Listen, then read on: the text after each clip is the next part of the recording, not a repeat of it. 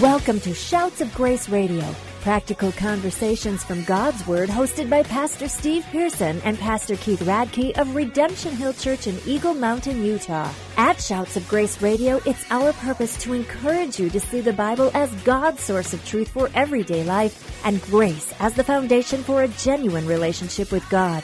Now, let's join Pastor Steve and Pastor Keith for today's conversation.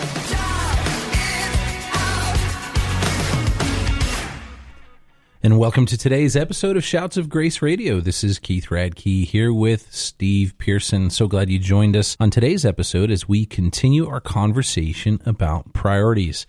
2 broadcasts ago, we just talked about the priority of staying focused on what God's best for us is. And the last time we talked about the priority of being a family, the priorities in the family. We talked about parenting first, and so we're going to talk about marriage today, but that doesn't mean that that's the priority that we should set. You know, every family begins with a marriage, and it's important for us to remember as married couples to put our marriage and the developing, the building, the cultivating of our marriage first as we seek to honor God in that relationship. So that's what we're going to talk about today. We're going to talk about marriage.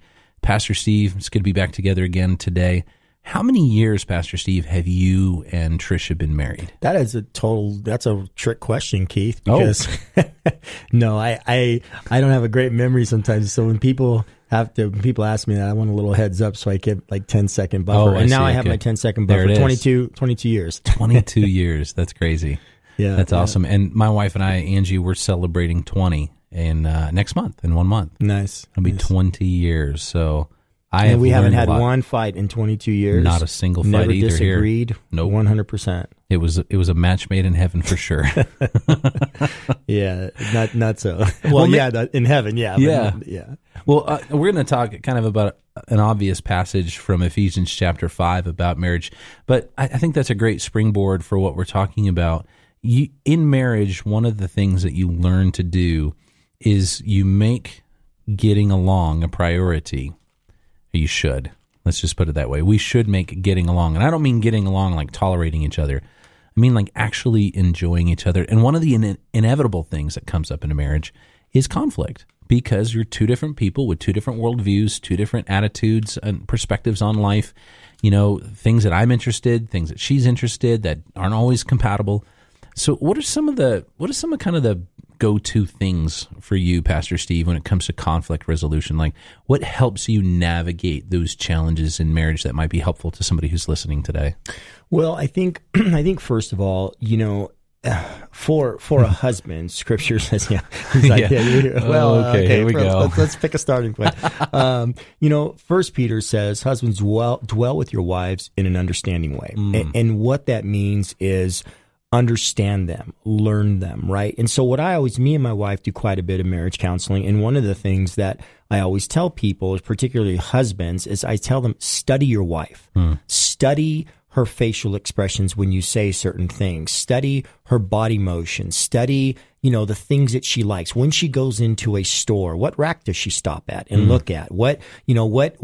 What's her schedule like? You know, right. Women are typically they have habitual things in their, like habits in their life that they like to do. Study her schedule. Make sure that you know about this person that you're married to, because all of it helps you to understand her, right? I mean, I don't go to REI and buy my wife skis because my wife doesn't ski, right? That would be a dumb gift. But I would absolutely go and I would buy her movie tickets because she likes to go to the movies at times. I would absolutely go and I would buy her some hiking shoes because she loves hiking or anything camping, right? How do I know that? Well, number one, she tells me, but number two, those are the things she stops and looks at. And so if you study your wife, it will help you understand her. And the more you understand her, and the less conflict, or at least when you do have conflict, you're going to understand, you know, how to kind of resolve some of that. So that would be the place I'd start. Yeah, and that's one of the things that, you know, in negotiations between countries, you know, politically, it's like, what kind of a cultural background influences the way that your counterpart thinks and approaches that negotiation table? And I think if we would make that kind of investment in our marriages on that, I love that you're talking about a very practical level. You know, sometimes we over-spiritualize marriage. I love that verse that you brought up from 1 Peter chapter 3. It says that we're to understand our wives, we're different, but we're co-heirs of the grace of God. And then he says this little things to husbands, so your prayers won't be hindered. That's right. You want to be spiritual? Yeah. You want to have a good prayer life? Then understand what makes your wife happy. That's right. Understand what piques her interest. Understand what sets her off in a negative mood, that a certain kind of a response is not going to be helpful, but another kind of response is going to be helpful. Like, take time to learn and to understand your wife on a practical level. And if it boils down to hiking shoes and movie tickets or chocolate or taking a drive to a scenic place, or there's so many things. Like, and husbands, your wife is your wife. Get to know her. A lot of times in marriage counseling, and Pastor Steve, I just want to commend you and Tricia, because so many times I see a disconnect in counseling situations, especially marriage counseling situations. Typically people go to a counselor, and maybe it would be a man or it would be a woman, but you and your wife, you do this together with couples. Yeah. And that provides such a more well-balanced perspective for couples as they're seeking genuine help. What do I do? Things are not right. We know they're not right. We don't know how to fix it. And to be a pastor and a pastor's wife where you get together with those couples, you minister, that's definitely a rare thing and very commendable. And I think that what you're trying to do is you're trying to demonstrate and teach couples, hey, this is a team effort. You have to do this together. A wife cannot fix her husband. A husband cannot fix his wife. But the two working together can build a great marriage. That's right, Keith. And I would say, one of the things that we run into a lot is, you're going to have conflict in marriages. As you make your marriage a priority and you study your wife, and you're going to have conflicts. And here's the thing that we run into a lot, whether it's the man or the woman. Proverbs 18:14 says that a person can endure a sick spirit, but who can bear a crushed spirit? Meaning a person can endure unhealth, but when they're crushed, nobody can bear that. And what I've found is in marriage, you will have seasons and you will have times where there will be unhealth, and people can endure that. But if that unhealth graduates or progresses to this crushing of the other person, then nobody can bear that. And that's often what happens in situations in marriages where they end up needing help or counseling, is we're failing to realize that we're hurting the other person, and we're not just dealing with an illness or a sickness in our marriage, we're crushing them. Right. And nobody can bear that. And so that's one of the things that I really feel, passionate about, understand if your wife is a priority or your husband is a priority, understand you're on the same side. You're not enemies. You're not against each other. And I can guarantee, women, what you want out of the man and what you're trying to get him to understand, if you study him and you learn his vernacular, you got to talk in his language so he can understand it, and vice versa, men for women, because the whole idea isn't to enter into some conflict and just have the other person see my point. The whole point is I want to resolve something because it's hurting me and it's crushing me. So I want you to understand it. Then I got to enter into their language, right? I mean, if I don't understand Spanish and I'm trying to talk to somebody who has Spanish, I got one or two choices. I mean, I can yell and slow my speech down as long as I want, as much as I want. They're not going to get it. No. I got to learn to speak their language. You do. And you so, do. yeah. Yeah, because language and tone go together, and if we speak in a way where we're slowing down and almost demeaning a person's intellect, through that doesn't help the conversation either. Yeah. So we want to get up to speed on where a person's at. Well, let me ask you a question, Keith. Yes, do sir. Men and women speak different languages? Oh, yeah, of course. Yeah, I mean, when I say, when I ask my wife, hey, where do you want to eat tonight if we're going to go out on a date? And she says, I don't care. Well, I've learned that she does care. She is deferring because she knows that there's places I like. And so I have to learn to say, well, what are you interested in? And sometimes she'll throw out three things. So if I stay in those three genres, then we're good. Now I'm speaking the same language, right? And that's something I think most couples can relate to. But there are things like that every day in the relationship where what she says or what he says in response to the other does not always mean the same thing to the other. That's right. And so that is part of dwelling with our wives with understanding. There's a great book out there called Love and Respect, and it talks about how men and women respond.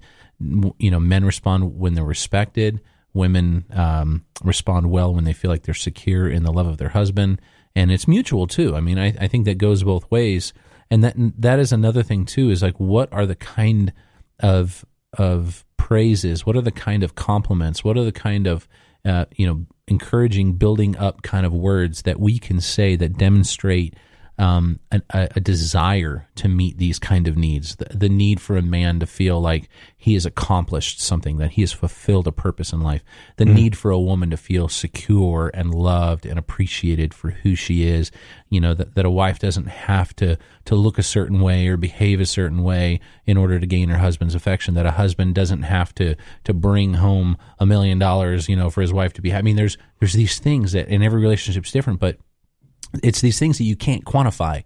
We try to buy it. We try to even spend time with it. I'm not demeaning, the ability to buy certain things towards happiness, or even, time, quantity and quality time are both valuable. But the investment that we're trying to make in a marriage, and we're trying to say, you matter to me. Like, husbands, you chose her. Just think about that. Think about the fact that she chose you back. And she was willing to give up other men. She was willing to give up the pursuit of anybody else. And women, that he had eyes for you. He was willing to give up everything for you. And the both of you working together, seeing, okay, this is unique and this is special. And something you said earlier, Steve, was so important, a crushed spirit. That's where a marriage has lost hope. One person or both people. And a lot of times that's just what leads to divorce. It leads to somebody saying, you know what, this is broken. It can't be fixed. Yeah. There's nothing left. This is crushed. And they tend to move on. Couples, if you can get a handle of this, there's no perfect marriage. There's no magic formula to making your marriage work, but there is this: make it important. Make it important. Invest in it. One of the things that God put on my heart not too long ago to kind of implement at Redemption Hill, and we've done that now, is, we're watching people get married, and in today's day and age, people are getting married, and they don't. Not only do they really not know the depths of the other person, but the expectations of marriage are just, they're so far out there that I don't even think sometimes they're a reality, Keith. And so one of the things that we did, we implemented this system called SYMBIS, right? And it's an assessment that the couples, it's premarital, that the couples go through. We have a couple that have gone through it. They're facilitators. And what it does is it asks all kinds of questions about every aspect of life, how they handle conflict, how they grew up, what's their view on kids, on money, on whatever, what do they like, what do they don't like, what's leisure, and all that stuff. And then it kicks out this pretty extensive, assessment. And rather than what is typically handled in premarital, a church will come up, its own little guidelines. We're going to cover these 4 things and then we're going to get you married. We're actually taking what they have told us and we're going to have the premarital center around what they have said. That's the makeup of their personalities. Right. And we're able to tell them, okay, look, based on what you guys answered, these are going to be your strengths. This is where you guys are going to excel. These are going to be some areas that you're going to want to pay attention to, and these are going to be the areas that you're going to struggle in based on what you guys said, and there's going to be some conflict there, and we deal with it before they get married, Keith. So the premarital is preparing them for what they can expect when they're married, and then the key thing is rather than just marrying them and turning them off, we actually have a post-marriage mentorship for 1 year where quarterly they get together with those facilitators and they cover those areas and say, how are you guys doing in these areas? And we're actually discipling them through that first year of marriage. And then the second year we meet twice a year. And so we hand them off after 2 years to really kind of life as a married couple, but we've walked with them through it. But I think that's key because a lot of times, Keith, we get married and we just have these physical expectations. We have these emotional expectations. This man or this woman's going to meet all my emotional needs. Well, what happens when that doesn't happen, right? What are you going to do? Are you going to fail? Or are you just going to say, forget this marriage, it's not worth it? Let's deal with those things before they come up, before you get married. Great. Let's talk about more how to deal with those expectations. You're listening to Shouts of Grace Radio with Pastor Steve Pearson and Keith Radke. At Shouts of Grace Radio, we're thankful for the encouragement from Key Radio, reaching Utah on the airwaves with good news of eternal life from their station in Provo, Utah. Key Radio can be found online at keyradio.org, and your support of Key Radio makes programs like Shouts of Grace Radio possible. Now, let's join Pastor Steve and Pastor Keith for the conclusion of today's conversation. So, Pastor Steve, you were talking about the importance of having a context for couples looking to get married, a context of coming into that marriage with knowledge and understanding about who they are. And there's some great resources, Simbas, Prepare and Enrich, 5 Love Languages. You know, I think one of the biggest things that I'm getting out of what you said is it's so important for churches who make that investment in couples' marriage to be willing to see it through, like we do with discipleship, not just to see a person come to faith in Christ and say, all right, you're on your own, not just to see a person come to the altar and say, I do, and now you're on your own, but for that church and the leadership and the team that you build to be involved in that type of care, to follow up and to follow through, to help see marriages succeed. And I'd encourage you as a couple, if you are struggling, you're already married and you don't have that, maybe it's time to take a step and go ask the leadership of your church. Maybe you already have a counseling ministry, a care ministry. Maybe there's just an older couple that's been married for 22 years, 30 years. I mean, for my wife and I, when we were living back east, we had 3 different couples in our lives who had all been married for 18, 25, almost 30 years type of a thing. And that investment that they just made in time was huge for us because we learned things. We learned, sometimes he or she would say something to the other and it was like, well, that wasn't very kind. And, you can learn that. Yeah. You can learn from people's negatives as well. But we learned so much from people's positives. One of the things that always came up, and you brought it up, is expectations. What are some realistic expectations that men and women ought to have, especially in light of the Scripture? I mean, I'm thinking of Ephesians chapter 5. It says, wives, submit to your husbands as to the Lord. Husbands, love your wives as Christ loved the church. We have some scriptural expectations put on of us. The context of chapter 5 that leads up to the marriage conversation is love one another, right. Submit to one another out of reverence for Christ. It's a mutual thing. It takes both people. Love and respect are things that play out on both sides.